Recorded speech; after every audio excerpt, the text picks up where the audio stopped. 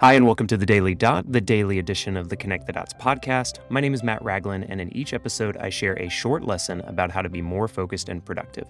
I draw these lessons from personal experience, work with clients, modern psychology, and real-world application.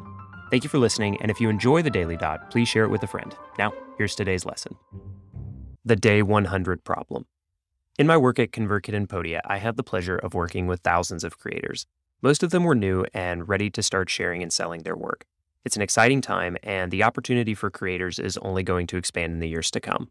If you're early in your creative journey, then one of the best lessons I can share with you is to move fast and make stuff. You absolutely have to build a library of content to show the world that you're serious about the work. Now, there is something that I call the Day 100 problem. And this is that too many new creators over-research every decision on a platform, service, brand, color palette, customer voice, and on and on. These are absolutely questions worth getting right, but not on day 0 and maybe not even on day 10. I know this sounds counterintuitive, but at the beginning, you probably have a gut instinct on the answers, so it's important to start from there. Now, this also applies to productive work. We can get so caught up in what is the right goal? What is the right step that I should be taking? How should I prioritize this? Is there one thing that I should do instead of the other? Which app should I use? This is really common for the tool selection that we might have. Should I use Notion? So should I use Roam? Should I just write it down on a note card? Should I use my bullet journal? Should I use any other number of productivity apps? But these are all symptoms of a problem that is a fear of getting started, a fear of failure. This is not a day 0, a day 1, or even a day 10 problem. The more that you have work that you're actually able to organize, the more that you have made progress on the goals that you have set, then it becomes easier to understand which tool is going to be best for getting the right work done.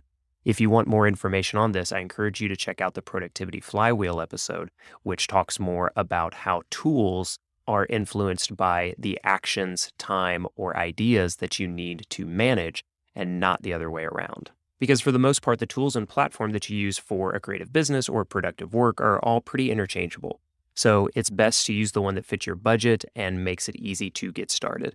Don't spend months researching the difference between WordPress, Squarespace, Ghost, or Notion, and Roam, and Things, and any number of tools that I've already mentioned. Give yourself a week and go with the one that looks easiest to set up and start using. The reason you make decisions on platforms and tools quickly is to spend as much time creating and working as you can. The platform you publish on, send emails from, organize your projects in, or sell courses on isn't near as important as actually creating the content and doing the work. If you want to switch, optimize, and upgrade later, the opportunity cost of switching isn't nearly as high as the opportunity lost early on and the momentum because you tried to solve a day 100 problem on day 0. The quote I want to share with you today is from the writer John Steinbeck. Ideas are like rabbits. You get a couple and learn how to handle them, and pretty soon you have a dozen. The question to ponder today: what day 100 problem am I trying to solve on day 0? Thanks for listening to The Daily Dot. I really appreciate it. The best way to help the show grow is by sharing with a friend, but the other way is to rate and review on Apple Podcasts and Spotify. I'd love to hear from you on Twitter or Instagram. You can find me at Matt Ragland. I'll be back tomorrow with a new episode, so thanks again, and I will talk to you tomorrow.